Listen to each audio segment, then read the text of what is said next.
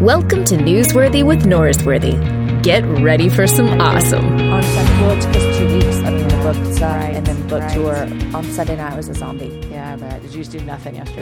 Yeah, nothing. Yeah. I haven't even unpacked my bags from the car. Yeah. I don't have nothing. Less. It just came out 2 weeks ago? 2 weeks ago. Okay. 2 weeks ago tomorrow. Congratulations. Thank you. That's very exciting. It had a great launch. It is. It's been a lot of fun. Okay. First book? First book. Okay, you originally asked Annie to describe the podcast. Go, Annie. Yes. So Newsworthy with Norsworthy is a podcast for Christians, particularly, I would think, Christians in a leadership form. I think if the funnel keeps going down, there are a lot of pastors who listen to this, has been my experience. Is it's probably more male-dominated than female-dominated, though there are women who listen, myself included. We don't try to have any domination. Right. We're not trying to dominate anyone. It's just Even what though you are happens. Church of Christ, you aren't trying to. It just happens. It just happens. It just happens. Yeah. happens. Yeah, I mean, I think that's a podcast. A lot of people listen to it. He has a lot of really interesting guests on, whereas I usually have friends on my show. Luke has friends, but also anybody that it's so fascinating to me because anybody Luke's interested in, He's going to bring them on. he will find them and bring them on the show. What is You're happening? talking to the side of it. It's like sorry. like a harmonica or something. Sorry. Oh my gosh. Call back. Yeah. So anyone that he finds interesting, he will go out and find a way to get them on the show, and I think it's awesome, which is what he's done today. Actually, this is one of the very few times that my wife said, "Hey, this Jamie Ivey person has a new book out. Has she been on the podcast before?" Oh, your wife. I love her already. And so She's awesome. she called out. Yeah.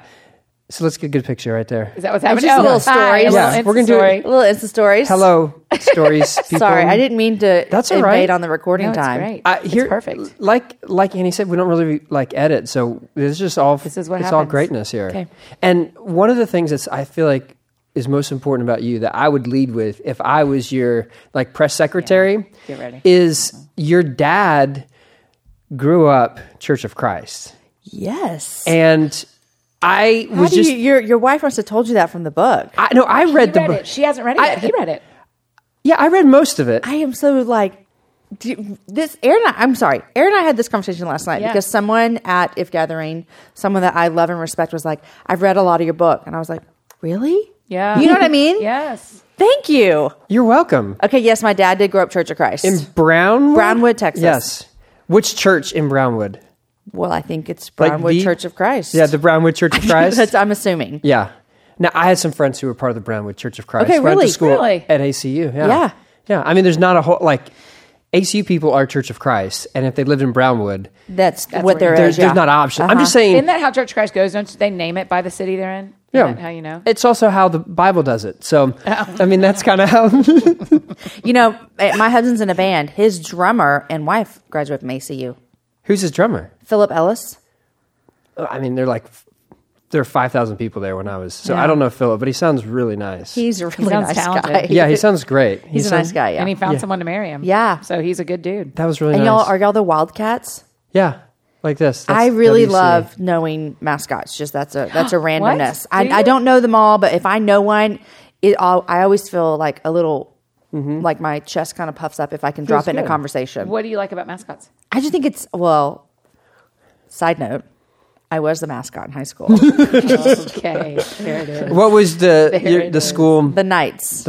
Okay. So I wore a big head, and I was 17, so I wore obviously a one-piece leotard Oh, Yeah. because I was 17. Right. Yeah. Right. Yeah. Well, I mean, honestly, I was going to wear that tonight when we went out for dinner. Lindsay's going to bring it up, and we're just going to. But It got chilly in Austin, so yeah. Yeah, exactly. Yeah. So you were mascot, and so Annie, do you know her alma mater? You tell me Georgia? I went to Georgia. Well, is it the bees? No, No, the that's Bulldogs. Georgia Bulldogs. Tech. Georgia Tech. Yeah. That's solid See? guess. Oh my gosh. State. Yeah. Yellow Jackets. Yellow Georgia Tech, Yellow Jackets. Jackets. Georgia Bulldogs. Yeah, the Bulldogs. Go Dogs. Sick 'em. Yeah. Okay, now that we've established that you're connected to the Church of Christ, I was telling some people as I was walking out to greet you that we're going to try to win you back to the Church of Christ. Now, your church, Austin Stone. Austin Stone, yes. It's a lot of people really love Austin Stone. Oh my gosh, I feel my face just got really red. Like you're going to ask me questions about our church that I don't know. No, I don't work there. I was going to give you a suggestion. Okay, Like, okay. here's the thing. Our church, soon after I got here, we added instrumental service. Previously, we were just a cappella. Yes. And your husband and all y'all in your worship thing helped out our people. Oh, really? And so I feel the sense like I'm very grateful for what Austin Stone has done for our church, and I want to return the favor. What are you going to do for us? Have you thought about maybe adding an a cappella service? I mean, I think that we could present this to Aaron, and it could maybe. I mean, it could be a thing. Yeah. If you need someone to do the beatboxing, I have that talent. I don't really share with a lot of people, but I feel like if you need someone in a pinch and it's in between one of our services, I'll drive over as long as I can be back for the other. So is beatboxing okay in an a cappella service? You can sound like a drum, you just can't have a drum. So, that's how we do it. I feel like you would, like, if you heard it, since it was like ingrained in your DNA, it would just be like, oh, I'm at home. I'm at home. Yeah. Because it's in me. Yeah, exactly. Well, thank you for that. I will present that. Okay. Speaking of presenting, who's this podcast brought to us by? Oh, thank you, Annie. Yeah. That's good. Now, ladies, let me tell you something. I know sometimes you're thinking, what am I going to do? In May, you might be thinking, what could I do for a couple days? What about this? Would you? I'm just making this There's up. no notes. I'm like, where's he coming you won't from? believe this. He preaches without notes. He literally, I sat in his church yesterday and he saw preached you for say that. 30 minutes and does not have a note. It is so impressive. It's just in your and brain? It's good. And it doesn't lose track. It's incredible. Go on. Carry on. Mine's like word for word. Literal. There's nothing wrong with that. I have my iPad with me the whole time. I do too, yeah. Continue on. Where are we going in May? Okay, in May, if you're thinking, how could I spend 3 or 4 days? I've got an idea. Christine Kane, do you guys know who that is? Yeah, we love From Chris. Down Under. What about Christine Kane in Malibu at the beautiful campus of Pepperdine University for their 75th annual Pepperdine Bible Lecture? Christine Kane will be joined by yours truly, Brian You're Zahn. teaching too? Yeah, like every year I do that out there. Oh, that's cool. And some Church of Christ well-knowners, Rick Atchley, I think... Ethos in Nashville. Yeah. Dave Clayton. I'm a huge fan of Dave Clayton. I think he's going to be there. I should have double-checked that. But anyway, that is first Wait, are week you in May. friends with Dave Clayton? Have we talked about this? Yeah, I mean, we're friends. Oh, I love that. When we were in Nashville, he yeah. came to the gathering I was a part of right after. We have not talked about this. That's amazing. Okay. I love that dude. He's done such good stuff for Nashville. So if you wanted to see me and Dave Clayton in the same place. and Christine Kane and Malibu. Pepperdine Bible Lectures. It's now known as Harbor. It's a new kind of branding that they came up with. Okay. Where would we look online to find that? Look in the show notes. There'll be a link. Okay. Yeah. We'll You have a discount code or anything? There should be one. Yeah, there should be. But it's free. Oh, no discount needed. No, So no the discount is needed. Just show up. Yeah. Just show up. Get yourself there. Yeah, and Wow. and they can. Yeah, What are you teaching on? I'm doing my stuff on Christians Make the Best Atheists. I took a trip to Greece and we did like a study of like all the ancient gods. Hold up. Actually, what do you think when you hear Christians are the best atheists? Christians make the best. Make the best atheist. What do you think the lecture is going to be about? You already maybe know too much. No, I don't know anything. This is I'm introduced to it just like the listener, unless they know. Christians make the best atheists. Maybe we don't believe God well. I don't know. See? Here's the problem. I do not like that title around. The content is brilliant, and I don't think the title tells you what the content is. Go ahead and tell her the content now. Okay, so all the ancient gods.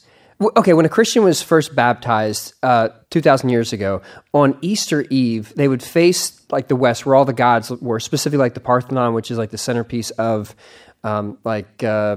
Greek mythology, and they would spit, renounce the devil, they would be baptized, and when they would come up out of the water, the rest of the world knew them as a different name, and that name was atheists, because they didn't worship all the other gods, Zeus and Aphrodite and Poseidon. And so because they only worshipped one God, they were believed to be atheists. And so Christians make the best atheists because we deny all the false gods and worship the one true God. I get it now. Takes a little while. But the idea of, but then what he's actually teaching is about the Greek gods and how faith, right? You're comparing them to. And how they're influencing what we do. Right. So so in my heart, there's just a better title that tells you we're going to talk about the Greek gods and how they meet Christianity and why Christianity is better than. Have you developed a new title? No. Oh. The series already ended, just yeah. for the record. Oh, okay. I did a sermon series back in the fall. As we Okay. dream forward about what else this series could be, I am encouraging my dear friend Luke Norsworthy to retitle things. Well, I've never heard what you just told me, so it's very interesting. It's Let's mind-blowing. Fascinating. Let's go to Pasadena for it. Is that where Malibu. we're going? Malibu. Malibu, yeah. Pepperdine. 3 sessions. I Pepperdine, think that's it's the 8 o'clock is my session. And no, that's 10 o'clock Central Time because it's Western. That's true. Right. The old Western Coast. But The Wild Western Coast. okay, you know what? What about no Podbean? No, Podbean's done. Oh, okay. We're now in Pepperdine Bible Lecture. great. Okay. Harbor. Harbor. Yeah, Harbor. That's a great We'll one. look for that link in the show notes. Yeah, we will. You know what else we'll look forward to? Is getting a copy of your new book. Oh, yes. Okay, and you brought like 7 copies of it. No. Right there. I just brought 2. Brought Yeah. 2. One for your wife and one for her friend. We'll give one away. Okay, let's do it. We'll give it away. Okay. Great idea. I'll come up with what would be something funny that people could do on the Twitter. Just make them tweet at you a woman that they would want to give a book to. So if a pastor wants to give a book to his wife or his secretary, But how do we determine or- who gets it, though? You just decide. Just you just pick. read them. Your favorite answer. I think it should be the funniest tweet Okay, the funniest tweet about why Wow. why someone Oh, this deserves is stressful. a new copy of Okay. If You Only Knew by Jamie Ivey. Yeah. Yeah. Okay. I think we'll just Great. Tweet it. What Done. dates? What's your window of time? Because this This is is my life coach. Well, here's what happened. Luke and I did a podcast together, and we didn't put a real good time limit on a prize we were giving away, People- and we were writing checks for a long time. So people get upset about that. Yeah. So There's only one book, and so let's do it within a week. okay, So a week after this comes out, Okay. you have you it got in. 1 week. Yeah. And at the end of that 1 week, Luke's going to pick the funniest tweet. Yeah. Of which Who deserves. person who deserves it. Yeah. A woman can nominate herself if she's funny enough. If it's And- funny. And I'd love to know your mascot as well. Oh, there we go. Wherever us- you tell went us to your college. mascot. We want your humor to be related to a mascot. It has to be mascot related. Yeah. Yeah. This is a high This is. quest. Yeah. So here's the crazy thing. You write a book and it's for women, since why you want a woman to get the book. I'm a man. Was I not supposed to read this? Well, here, I will tell you the thing is when I write, and I don't know if you guys do this, I think of somebody. Like, here's who I'm writing to. Like, we'll just call her Gertrude. Gertrude. So She I hates think reading. about her, and I think about her life, and I think about what she might be walking through or giving through. And so that's always a female in my head. So when I'm doing all this book process, like outlining all the stuff, I keep saying her, she, and my husband's like, why are you doing that? Anyone can read this and get something out of it. I'm like, Thank you, Mr. Ivy. I know, Mr. Ivy is right. And I'm like, he is so right. And so men can definitely get anything out of it. I just always think of a woman. I don't, and it's my bad. No, there's nothing wrong. No, I think that's really interesting because that is who you think of first. That's who I think of. Yes. Yeah. Okay, can I be honest?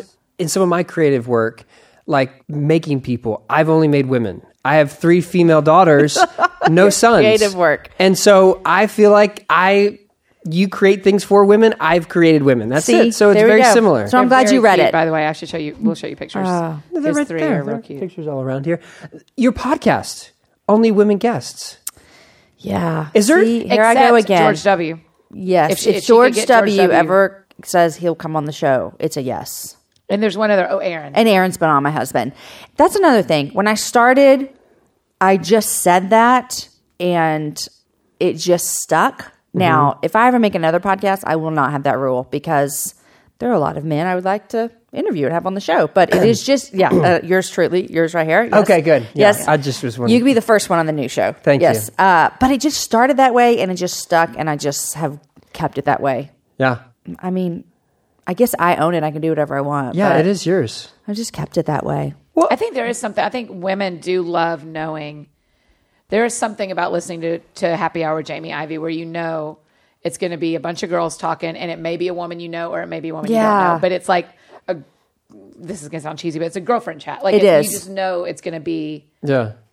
female. Totally. and And that's I, the brand. I listen to Annie's podcast and actually some of my favorite, if I could think of some of my favorite shows, they've been when you've had men on. Thanks. Yeah. If only we could think of a show that she had a man on. I wonder what that I would know. Do I you wonder know what Luke and I's books come out on the same day, October 2nd? We're going to have twinsies this year. Mm-hmm. That's exciting. I know. I love it. I think it's so fun. I didn't know you had a book coming out October 2nd. Yeah. Didn't you just release a book? The devotional just came out, but this is like another Trade. Trade. Okay. book, yeah. So And- it's 2 different. And you have a book coming out. I do. Yeah. I don't know if I'm going to have an umbrella on the cover. Actually, I'm sure I'm not. Have you seen a cover yet for your book? Yeah, yeah. Oh, tell the story What is the story? about how that you went through a couple of rounds of book covers. Yeah. Which book? Is this your first book? Second? First book. Okay. yeah. Okay. Book number 1. And so I was not sure how much leeway and say I was allowed to have in this. And I was told, Annie, that you need to fight for your cover design that you want. And Yeah. so I'm very happy with the cover design. Good. really Did you have good. to fight for it? I don't feel like I had to fight. Like there was no blood involved. You but just had to be vocal. You just had to say. vocal through typing vocally. Yeah. Vocally typing. And I feel like we got it done. Well, Annie gave you good advice. Your devotional cover, Oh, thanks. Money. Yeah. They did. I mean, when they showed me that for 100 Days to Brave, I thought it was either picking, it has pink and gold, and the other option was navy. And I'm glad we went with pink because I think it's really beautiful. We're really hoping that in about 6 months we'll have a masculine cover.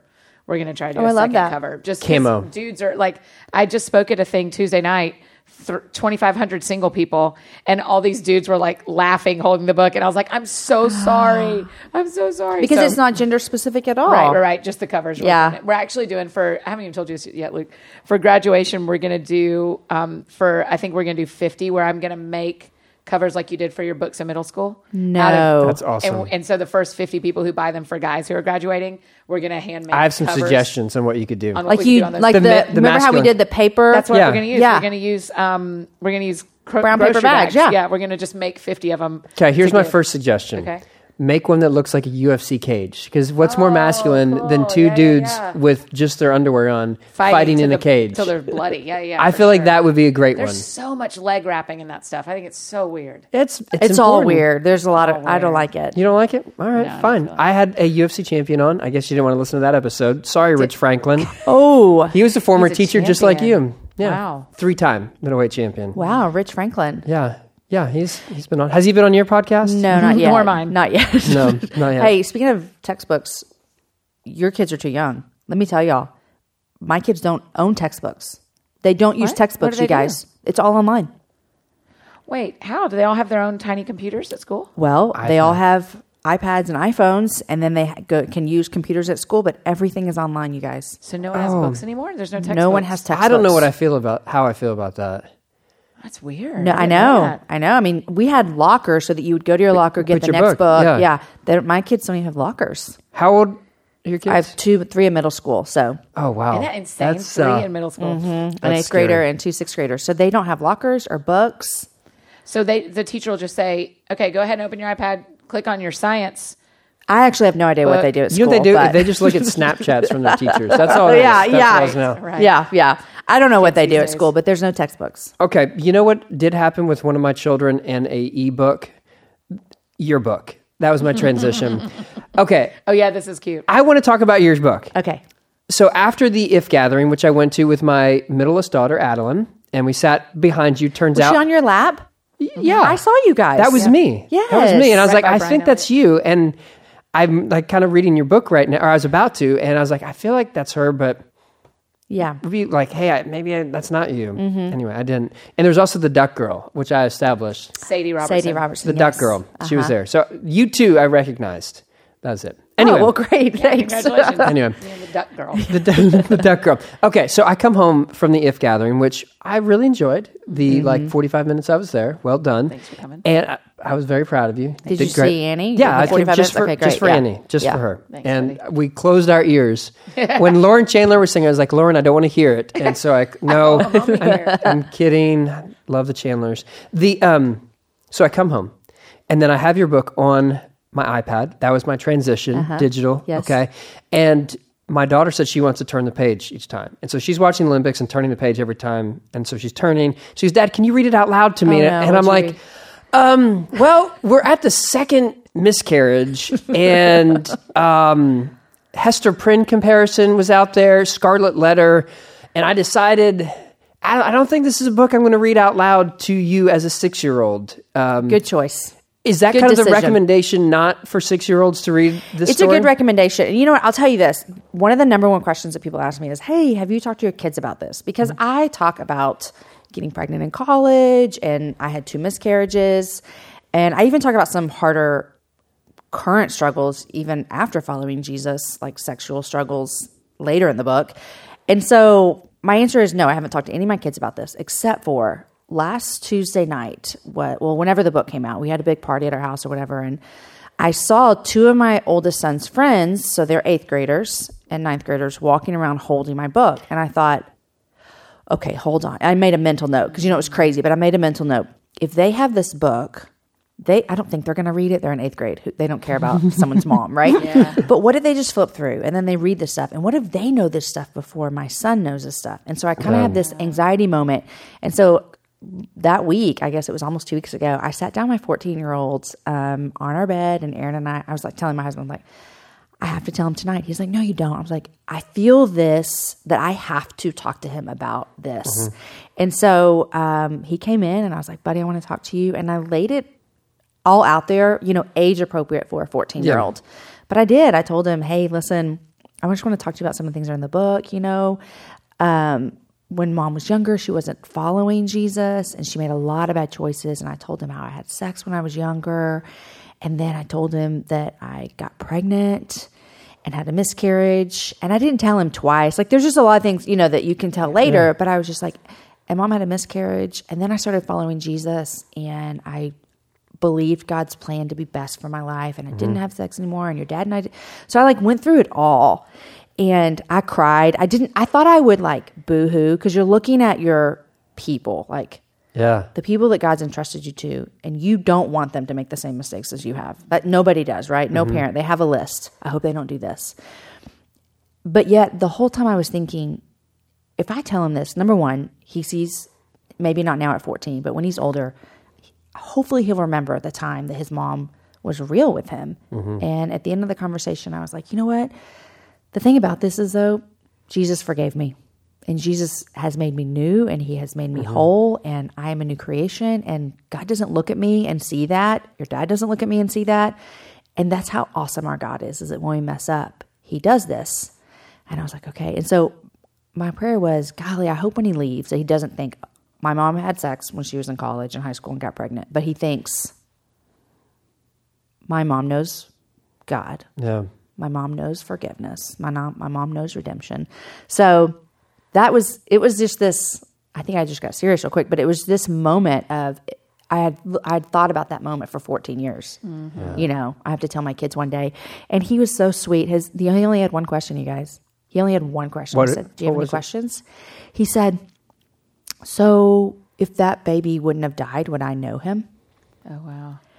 And I said, well, I hope so. I hope that you would have a brother who'd be 20 in college. And I hope that I would have still met your daddy, and that we would have you and everybody. And then you would have a big brother. And that was it. And he was like, okay. And that was it. Wow. But it was way easier than I thought it was going to be. Now I have 3 more kids and I have to do it 3 more times. But it felt like the whole reason I wanted to write a book is not to talk about these things that I did, but to talk about this God that is in the business of redeeming our failures and in the business of making us new. And that I truly believe when God looks at me, he sees righteousness, not because of me, but because of Jesus. So you don't need to tell your 6-year-old daughter, but I just told my 14-year-old son this week that his mom made some mistakes before she was following Jesus. I had a friend who did a testimony in church. I think I'm not speaking outside of confidence to say it now, but someone at our church talked about sexual impropriety, at a fair, and they hadn't told their kids yet. And so it was the night before where it was going to be the video was going to be played. And so they just sat down and said, hey, this is what mom did, and God forgave. And sometimes you just have to have those moments of, this is when it has to happen. Otherwise we can kind of just let those things slide under the surface and not bring them up. I remember I found out something about one of my parents before they told me. And I remember what that felt like. And so my thing has just been, I would never want my kids to hear something about me from someone else. Yeah. I think that's where that urgency came in. Yeah. But laid it all out. Well, most of it. Good for you. In the book, you have a friend who gives you a necklace that has 2 angels or something like that on it. I guess you've never worn that around and you go, hey, what are those 2 angels for? We have 4 kids. No, and the funny thing is, I've lost that necklace since then, which is really, really sad. I mean, it makes the story even less now. I should just lie and say that I have it. Yeah. But oh, that's a great necklace you were wearing with the 2 angel shapes on it. But a friend gave me a necklace with 2 charms on it to represent the 2 miscarriages I had, because y'all, I was a baby. I was 19 and 20 maybe. And I didn't ever grieve those losses because I didn't feel like I could. I didn't feel like I had the right to. And I was so young and just a baby that I didn't grieve those until later, which is kind of crazy. And so that necklace that she gave me that I've now lost, what a loser friend. It meant a lot though. Yeah. Mm-hmm. Does it say anything to you that you lost it? Like, is there anything about like, I'm glad that experience happened, but it maybe feels that I don't stress about that anymore. Like I'm not sad anymore. I'm not ashamed anymore. And so I don't know. Yeah.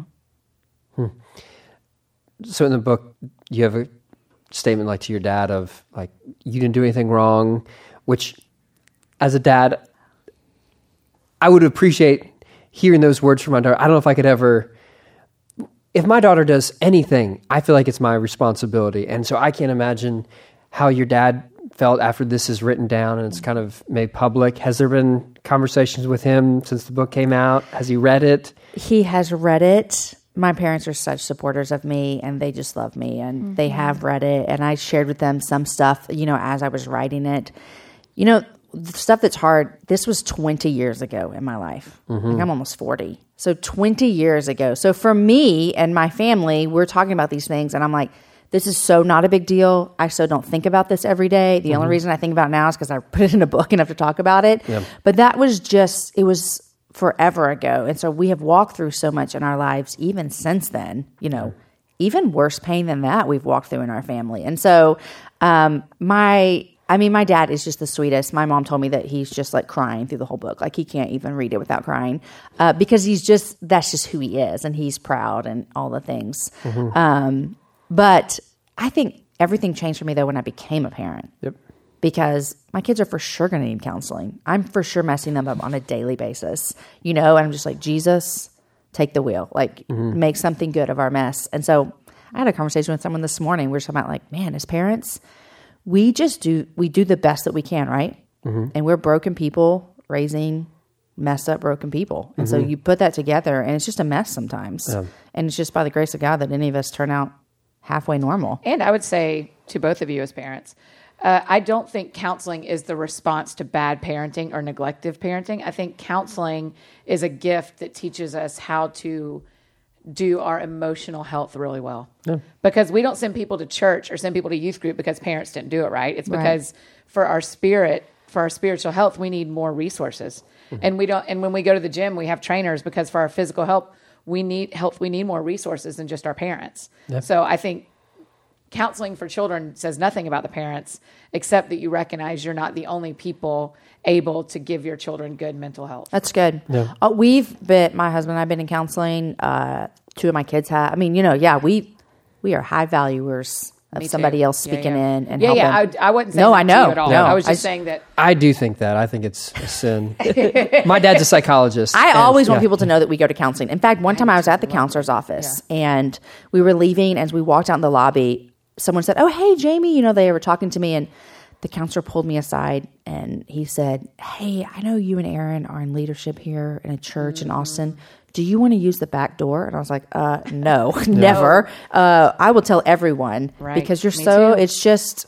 I had people come up to me and say, "Thank you for saying that," when I mentioned in a sermon that I was going to counseling or seeing people say it to me all the time if I mention it. Which is heartbreaking that there is such a stigma about seeing professional help. Yes. Yeah. It also hurts because that means my dad's getting paid less and I need that money to get me through college. Yeah. So that was important for me. Yeah. Okay. You talked about True Love Waits. In your youth group, there was... Did either one of y'all sign them, or are y'all younger than me? No, I did True Love Waits. Yeah. Yeah. I'm not for sex outside of marriage, but I didn't sign one. Okay. Because that wasn't... I'm not saying like I'm for... I feel like I'm in... So you want kids to have sex before they're married? Is that what you're saying? That's not what I was saying. I feel like I went down the wrong road there. Okay, yeah. Our church didn't do that. Yeah. It taught that, but we weren't like the trademark program. Uh-huh. So you signed the thing when you were 13, 4 years old, 8, 9? Probably all through high school, yeah. Yeah. Mm-hmm. Yeah. And in hindsight, what's your take on it? On the True Love Waits movement? Mm-hmm. My take on... Not on abstinence, but on this movement of it. My take on the movement is this, I really appreciate and value what was trying to happen with that movement. I mean, you remember, I think like Kirk Cameron was behind it. I mean, all kinds of people were saying, yeah, we're going to do this. And I appreciate it and love it. For someone like me, and I talk about this a lot, signing a card gave me zero.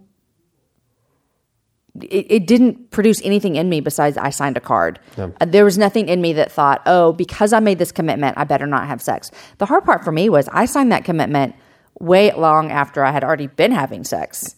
And so then as a teenager, but nobody knew that. My parents didn't know. My youth leaders didn't know.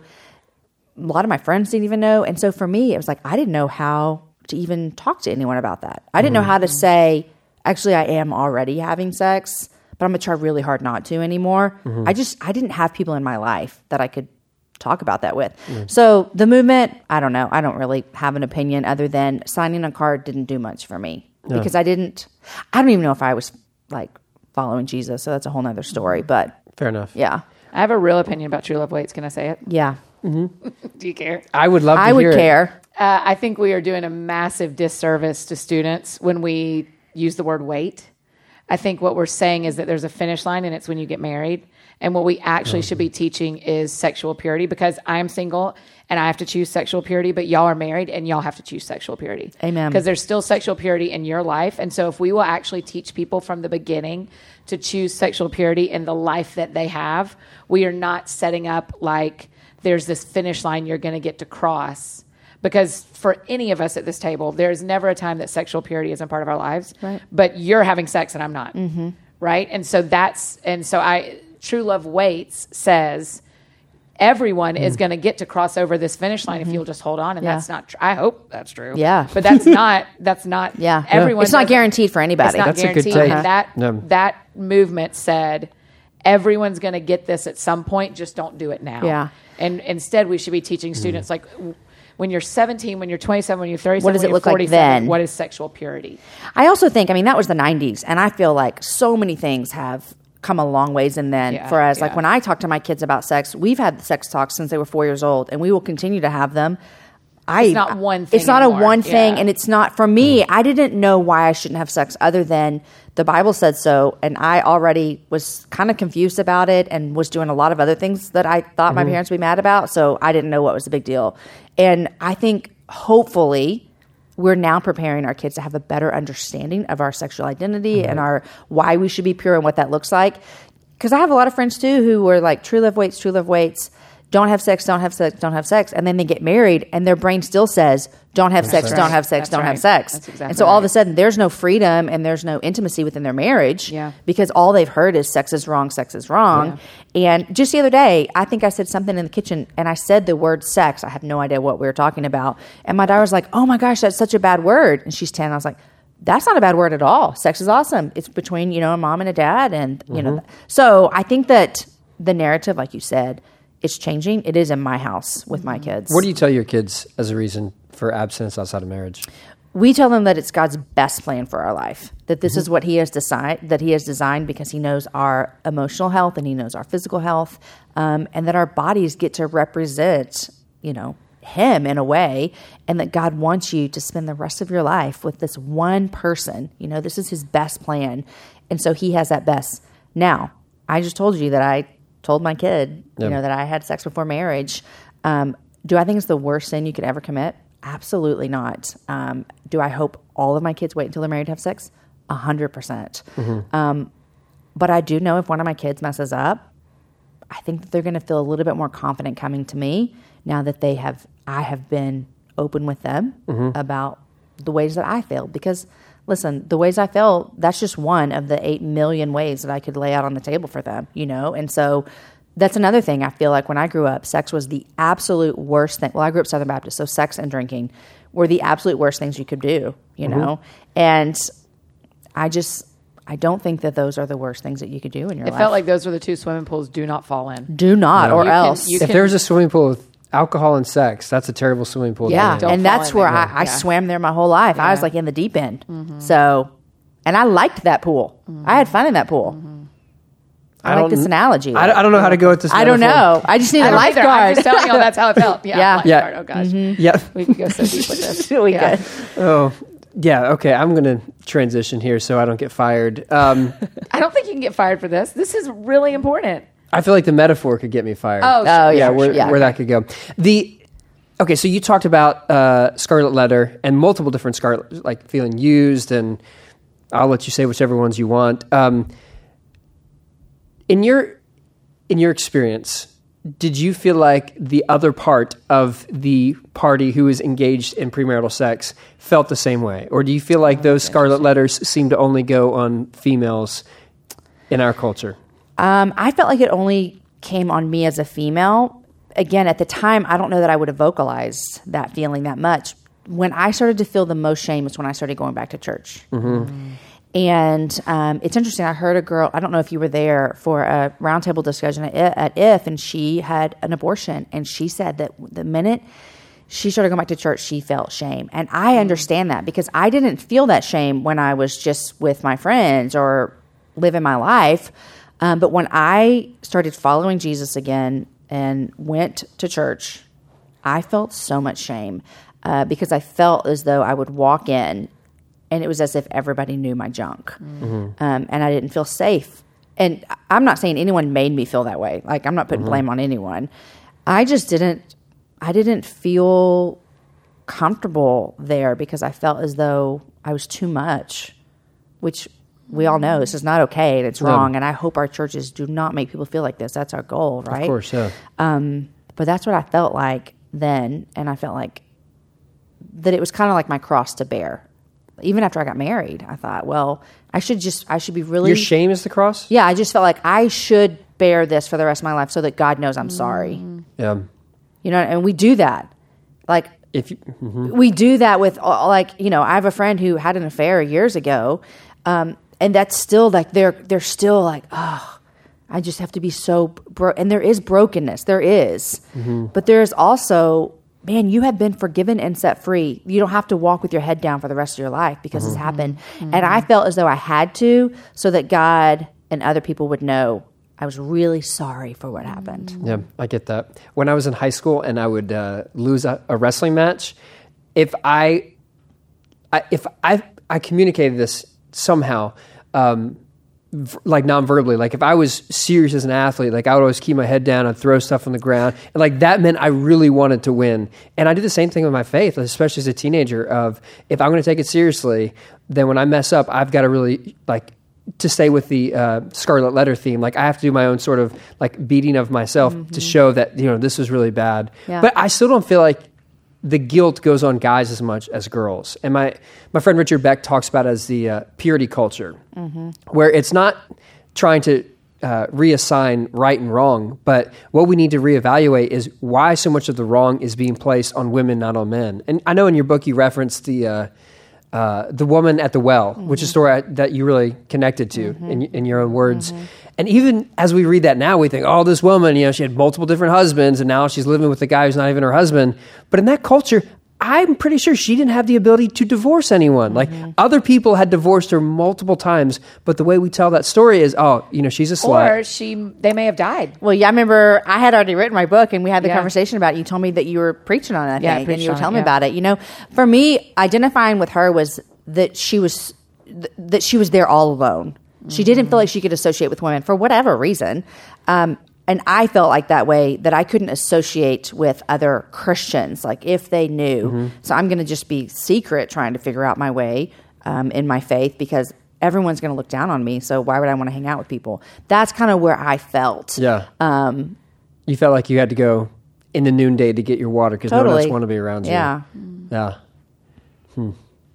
I mean, I feel like when we were growing up, the language was, it is really hard for guys not to have sex, so girls don't cover make yourself it harder. up. Yep. Yeah. Like so that was kind of what I understood of teenage boys is they are almost out of control.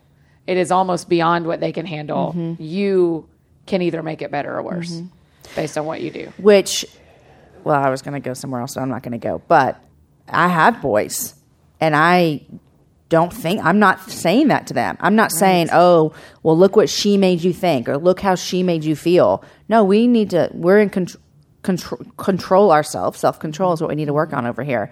Yeah. But I think that you're probably right about. Yeah. even with there's been studies about how if you would go up to 100 men and 100 women and ask, would you like to participate in casual sex outside of marriage? The response you're going to get from men is far higher than women. But often we always want to blame it, like prostitution, like we shame prostitutes as though they are the ones doing this bad thing because they want pleasure. Like usually it's an economical thing or, some other situation. Totally. But it's the Johns are just, well, you shouldn't have done that. But the prostitutes are the evil ones. And it's just, there's clearly a disproportionate blame that's being placed on women instead of men. And the prostitutes are the gross ones, but not the guy leaving his wife and kids at home to go find a woman to have sex with. Like that's just, he's just meeting his needs. Yeah. Why do you think that is? I don't know why. I mean, in our culture or? I don't know. Like, was there something looking back on your experience growing up and you felt this like as a teenager, but the other person involved, the guy probably didn't have the same sort of shame. Do y'all know each other at all? No. Yeah. You want to say his name? Yeah, Just kidding. Let me give you the whole name. Yeah, first and last. Yeah, let me write down. We'll tag him on Twitter. Oh my gosh. It's on Instagram. What if he's the one who wins the book? Oh my gosh.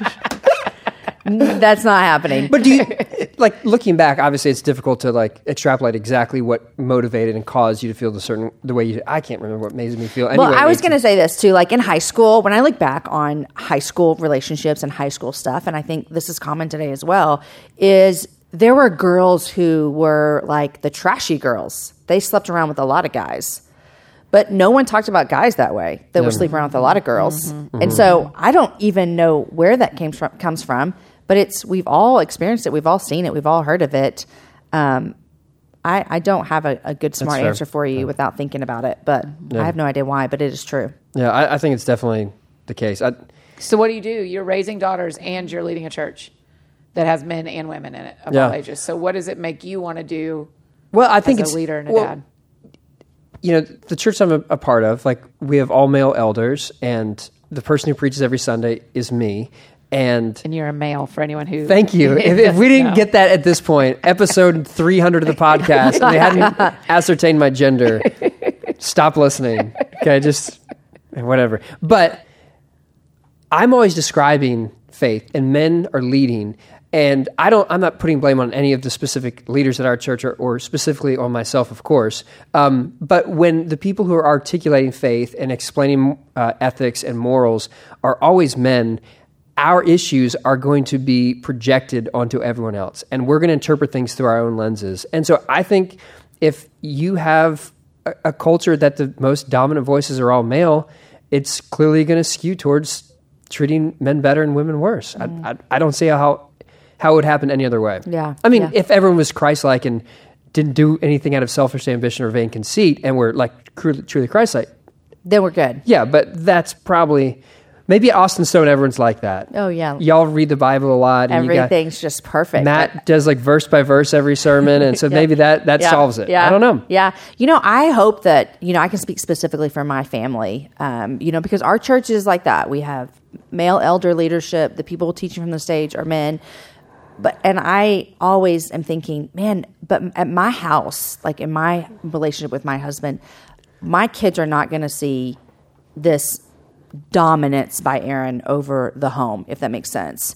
Whereas, dad's in charge, all those things, but we are partners and we are cheering each other on and we are doing ministry together and separately and all these things. And so I hope that within my family that my kids are hearing both voices. I know that they are. They are hearing both voices. And so they are getting leadership within the home by their mom and their dad. And some families just don't grow up that way, if that makes sense. Yeah. And obviously you have some homes that the woman is the dominant voice, like Timothy or in the single Bible. Yeah. Or even single moms. I mean, let's not, there's no male voice in there. Yeah, let's not act like that's not. When we think of the typical church-going family, it would be nice to think that most of the men are carrying their weight, but I mean, we know, we're all church people, that it's usually the women who are getting the families in there. Yeah. And anyway, that's another story for another time. But I do think the image of God is in men and women, and when we don't hear the full image of God in both genders, I think we all miss out. I And I agree. think this could be I agree. this could be one of the causes of that. Yeah. I think we solved it. We solved it. Oh my gosh, you guys solved it. Yeah. You did it. I knew you would. Thank you. What else do we want to talk about? I feel like we got sex covered. Yeah, we Been there, done that. Yeah. Well, sorry. or not. Annie's like, are you going to talk about like sex? I was like, the book is about sex. It's like if I would talk about your book, I'm going to talk about bravery. Right. I mean, I feel like No, I didn't say it like you shouldn't. I just asked. Yeah. Yeah. So that's a. Is that what you've spent like 3 weeks talking about on podcasts? Let's talk about. Well, sex, baby. Yeah, a lot. Yes, and just identity and talking about, your past and all those kind of things. I will bring up the hardest chapter that I wrote in the book, which is chapter 9. I don't know that you've gotten there yet. I'm not Because gonna if answer you would that. have gotten there, you would know. Well, it's okay. It's okay. I didn't get there. I know it's fine. That's what I'm saying. But I would. What chapter did you get to, Annie? I did not get to 9. But I would love to have this conversation with you guys because I feel safe here. Okay. I don't like having it with people I don't feel safe with. Yeah. But I did write it in books, so there it is. But it was about, the chapter is about being vulnerable with your friends. Like, Oh yes, I did get to this. I did skim to the. yes, I skimmed. Yeah, to I there. skim skimmed to a the lot end. of books. Yeah. Yes, we're good. About being vulnerable with your friends and confessing sin and helping them point you back to Jesus, all those kind of things. And I start with talking about pornography. So we'll continue with the sex theme here, and just about how it is something that affects women, and it's not talked about very much, hardly at all within the church. Christian women is the number one fastest growing demographic of people watching pornography. Are you kidding? Nope. I've never heard that. So I just heard it 2 weeks ago. So before I was following Jesus, like I was just doing whatever I wanted and living life crazy and everything. It was a common thing to watch with boyfriends, which I hear is so common. And it was so common, wasn't a big deal. And I remember one time in college, my boyfriend wasn't there, and I found myself watching it alone. And I felt like, I don't know if this is okay, but I mean, it didn't seem odd to me. I mean, just the way just to say it like it is. But then I started following Jesus. I got married, and that struggle did not affect my life for many, many, many years. And then I tell a story in the book about one night. There I was alone. Aaron's out of town. I have 4 kids. I'm married. I'm happily married. Like all the things that you just think would not affect someone. And I found myself trying to find porn on my computer. I was teaching at my church the next day. I mean, like I love Jesus. I love his word. I love teaching women. I just, and there I was. Yeah. And we have 1,000 safeguards, praise God. And I didn't get to anything. And so, but still shame. Yeah. Oh, you thought you had this under control. Right. Here it comes. You're still the same person you've always been. Feeling like if something like this sexual sin might come in and take me out. And so I confessed immediately the next day to a girlfriend and to my husband when he got home from out of town. But it's just, and I have gotten so many women sending me messages saying, thank you for this. Yeah. I've never told anyone I struggle with this. And that stat that you just shared is crazy. And I think that we need to be talking about this in our churches. We need to be talking about this to women. And every time I teach, when I talk, if I say like list out some sins or whatever, I always say pornography. And usually people's eyes are like, always say pornography. They're just like, what? But if that stat is true, then there are women in that room who are struggling with it. 55% is the number. What do you think it does to not vocalize that as like not even saying women are included in pornography Well, because addiction here's what situation? happens when they're 13 and we have a youth group event and we split the boys and girls. We talk to the boys about pornography and we talk to the girls about eating disorders. So what happens is if you're a boy who struggles with eating disorders, not only are you sinning, quote, quote, but there's also an added shame of this is a girl sin. And when you're talking to the girls about eating disorders, but they're looking at porn, then not only does she feel shame because she knows she's sinning, she also thinks There's something wrong there's with me. something wrong with me. I'm disgusting. Why am I doing a boy sin? And so we've labeled these things. We've decided that girls struggle with this and guys struggle with this. And so that gives all this permission for the enemy to come in and go, well, you better not tell anybody. Secrets. Because then what if they think you are fill in the blank? Or what if they think, a guy has an eating disorder, so he's gay, right? Or so he's feminine, or so, and so we've put all these boxes around what it means to struggle with certain sins. instead of just calling them sin and going like, are you human? I bet that's hard for you. And I've had 3 moms reach out to me and say, in the past 2 years, we found out that my daughter, anywhere from ages 12 to 15, Totally. has been entangled Student in pornography. pastors email me all the time and say, you have 2 books for teenagers that are like years old. I mean, my teen books came out in 12 and 13. And I'll still have student pastors email me and say, are there any resources? Because we have girls telling us all the time. I mean, it's an epidemic. I mean, I don't use that word lightly. It's an epidemic for women. It's scary. I have 4 children, and all 4 of my children have seen pornography. And we have, like, safeguards at our house. 2 kids at a beauty salon, crazy enough, a kid showed it to him on a phone. At another house, an iPad, I would call it, like, soft porn. But you guys, I talk about this. I protect my children, and it has come after them. That's the difference, right? Because when we were little, it would be a magazine. Playboy magazine that you had to, someone had to purchase it. You had to work pretty hard to get that. Uh-huh. You had to seek out this particular vice. Now it is coming after us. Yeah. It is it. I used to live in Scotland, and I would illegally watch The Bachelor on. That's a shock. I know everything I'm telling you shocks you, right? The Batch, as you call it. The Batch. I would illegally watch The Batch and I would stream it, and down the side of everything was all pornography links, right? So I'm just watching The Bachelor, and all to the right are naked women, right? I mean, like that. It just comes after us. Yeah. And that has not been us being humans, not us being women. Comes after you, comes after me, comes after Jamie, comes after your kids. That's why I am just like, you have to talk to your kids. You have to say the word pornography. You have to say all of the words that you hate.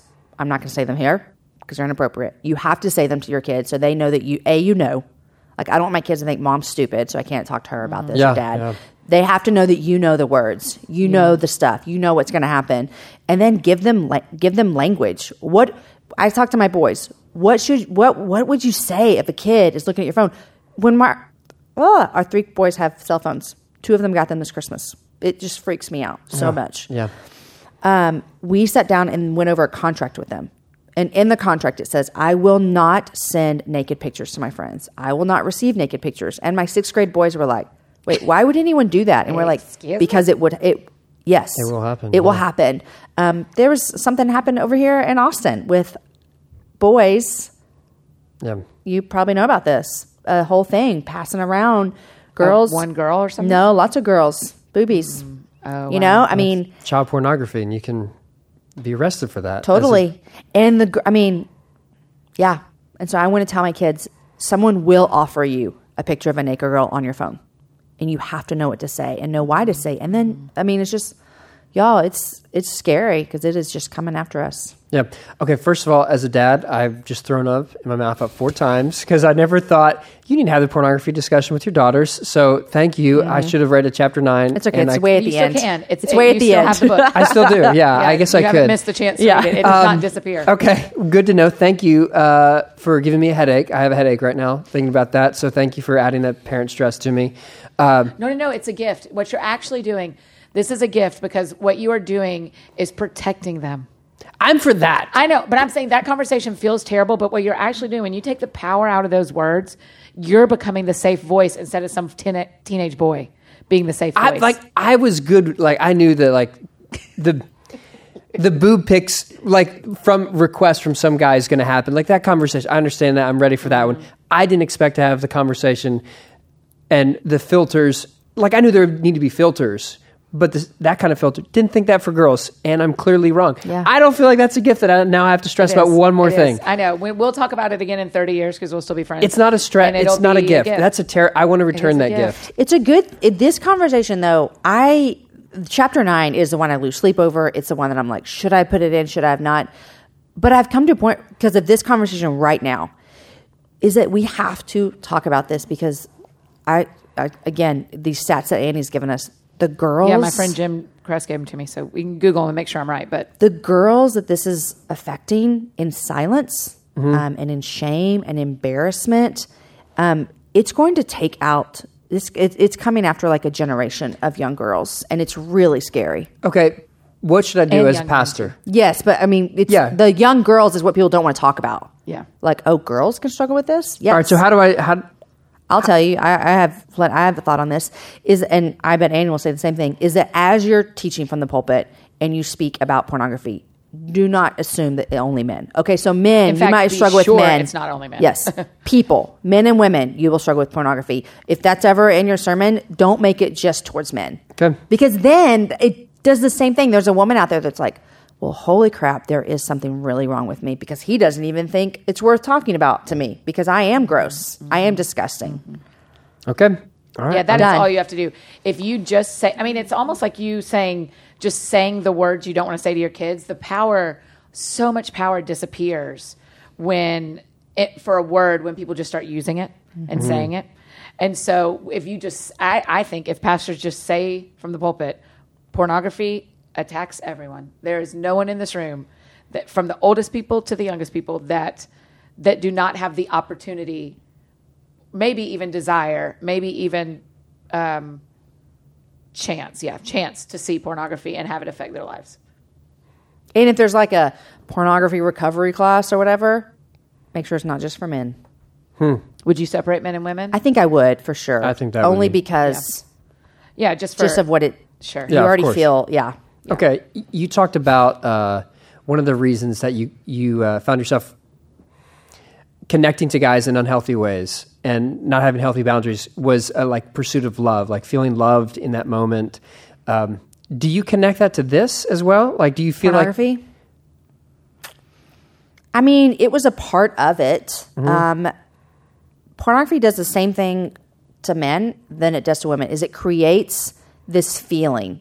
I kind of think of it as like, and again, I haven't, by the grace of God, I have not looked at porn in lots and lots of years. But it creates this feeling of like comfort and calm, and I'm assuming that this is what it does for men as well. I'm not a man. But it's almost like this, it can take you away from your current circumstances, is what I feel like it would be for women. It's kind of this. Well, that's the draw of 50 Shades of Everything. Right. Is it's, you know, those books? 50 Shades of Grey. Yeah, I'm familiar, yeah.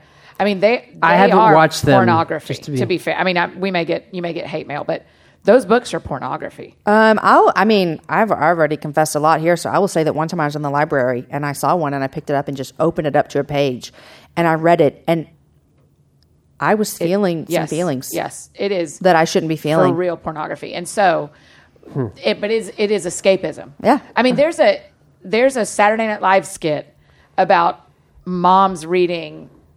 Do you know the skit? No, about moms but I now want to reading see it now. 50 Shades of Grey and their kids walking in on them. I mean, a very vulgar skit about their husbands are like, yeah, and because it is escapism, it is, it is all that. Yeah. So you're right. So for women, so much of it is the escapism, is the leaving their life, is that there's this perfect thing that Yeah. exists. But that's also why we watch The Bachelor. And that's also why people drink too much. Yeah. And it's also why You're we filling a do hole that- eat I mean- Snickers and don't tell anybody. I mean, everybody has something they're running to when they're running from. And you think about, it's the same way if it's like a woman who's happily married and you're like, why don't you just have sex with your husband? It's the same reason why men look at porn and they're married as well. It's not about the sex or the release of whatever might happen, but it's about you just go into, it's escape. You're escaping the real world. And so there it is. Yeah, I think. First of all, I didn't think we'd ever talk about pornography. That was not here, on your list. I saw yeah, your list I had ahead a of list. I time. had a list for everything. We just went for Let's go it. through the list here. If Gathering, I think we got that. Church of Christ Jamie, Dad. you did do a great job at If Gathering, by the Thanks, way. She thanks. gets to be like the host for all the If locals, and it's such a great, isn't fun. it what a fun thing? It is, I love yeah. it. I didn't like intentionally not be there for your part. She's backstage. It's You a wouldn't very see her. small part. You Yeah. wouldn't see me unless it's not you a were in very your- small part. It's just not on main stage. Yeah. It's all day for 3 days. I would have stayed an extra 15 minutes if you would have been talking right after Annie. I'm just saying. I would not have talked about any of this though. Okay. Yet. That. Not from the live stream. From the stage, I would. Yeah. Yeah. Okay. I feel like we covered a lot. Oh my and a lot gosh. that wasn't on the Luke's agenda. like, can I go home? I'm ready to leave. And we just met, and Yeah. so I just feel like we just went Yeah. deep all of a sudden. But y'all and- live in the same city. I feel like your I families feel like would we be just friends. we just jumped past a Yeah. like a few normal conversations. pornography. Do you hate this? No, I don't hate this. It's hard. But here's the deal. I don't want to become like No. pornography. I don't want to become single girl. Yeah, I'm with you. I'm with it's you. like I don't want to be adoption speaker. I don't want to be pornography speaker. But I really do feel as though if I get to bring a conversation right now that you would have never thought about, or just anyone else listening, when they're like, holy crap, I have to think about this with my daughters. I really, really value that space of being able to say, yes, this is an issue for women in your church. This is an issue for teenage girls in your church. And we all know men, so I'm not leaving them out. But as a woman, to say, don't think that this is not coming after the female, because it is. I mean, So you're not going to take the invitation if I say, hey, come, let me interview you about this in a service? No, I totally would. Okay, good. 100%. Just checking. Oh, I'll fly back. Yeah, I want to see that. I want to be there that Sunday. We'll just live stream it to the whole world. Yeah. You know, Okay. I mean, but that's, I mean, I'll tell you, it's almost, I understand what someone feels because even in these moments, I feel embarrassed. You know, and not as much as like then or probably someone who's really, really entangled in it. But I mean, my husband interviewed me for a show and we had this conversation. And that's what I just love is because it's not, I may feel embarrassed, but it's a value. And he doesn't make me feel Oh my gosh, embarrassed. don't feel embarrassed. Yeah. No, I know in my head I shouldn't. And I'm even telling other people, don't be embarrassed. Yeah. But I will, these conversations, it just shows you why it's so hard for women to talk about. There's a stigma. Because I actually don't live in shame about it, and I wrote it in a book, and I can have it on conversation. And there's And still it's a still part of me that goes, piece, yeah. God, I feel embarrassed that I have to have this conversation. Well, I'm grateful that you're willing to feel that embarrassment now because I know it helps a lot of people not feel it. I hope so. As much as they will. Yeah. And it normalizes the fact, in the same way that you say you go to a therapist, you saying that you struggle with this and this is your past and this is your story, I think it frees people up to deal with it allows people to be vulnerable themselves. Yeah. So I appreciate that. Thank you. Thank you, sir. Annie, Hey, buddy. thanks for, This was so great. Yeah. I have never done a podcast with 3 people, and this might be my new It's so favorite fun. thing. I know. yeah. I love being on Luke's podcast. Yeah, Annie said she wasn't going to say a whole lot. And I didn't say a whole lot. I said I didn't believe that at all. Everything you said was just Say a Brilliant. whole lot. Brilliant. I stayed Brilliant. quiet. Yeah, you I were really great. stayed quiet when y'all were talking about women in church. I really stayed quiet. I actually noticed that you did. Why were you Hey, quiet you then? can say whatever you want. No, I know. Because y'all said everything. Y'all said it. I didn't. So I just thought I'll just stay over here. You have so much more to say. You do. And your words matter. Thank you. Thank you. You know, this is 2 weeks in a row that I had Jared C. Wilson from the Gospel Coalition. So I don't really typically float in like the Calvinist circles. And so I'm not saying you are I'm assuming you probably are since you're like, yes. And so like 2 weeks in a row, I feel like this is really expanding You my said boundaries. The C and Jared C. Wilson stood for Calvinist. I hope that I can be like a normal person to you that Compared is to Jared reformed. C. I'm Wilson? not saying Jared's not normal. I'm just saying we can get a bad rap, and I just hope I bring like normal, cool You are talk about so pornography and Yeah. still. And you're like 1,000 other wonderful things. Okay, thank you. are predestined to be wonderful. I am Oh my predestined gosh. in every part of me. Yes, awesome. That was great. Thanks for checking out Newsworthy with Norsworthy. Make sure to subscribe to the podcast on iTunes. You are now adjourned.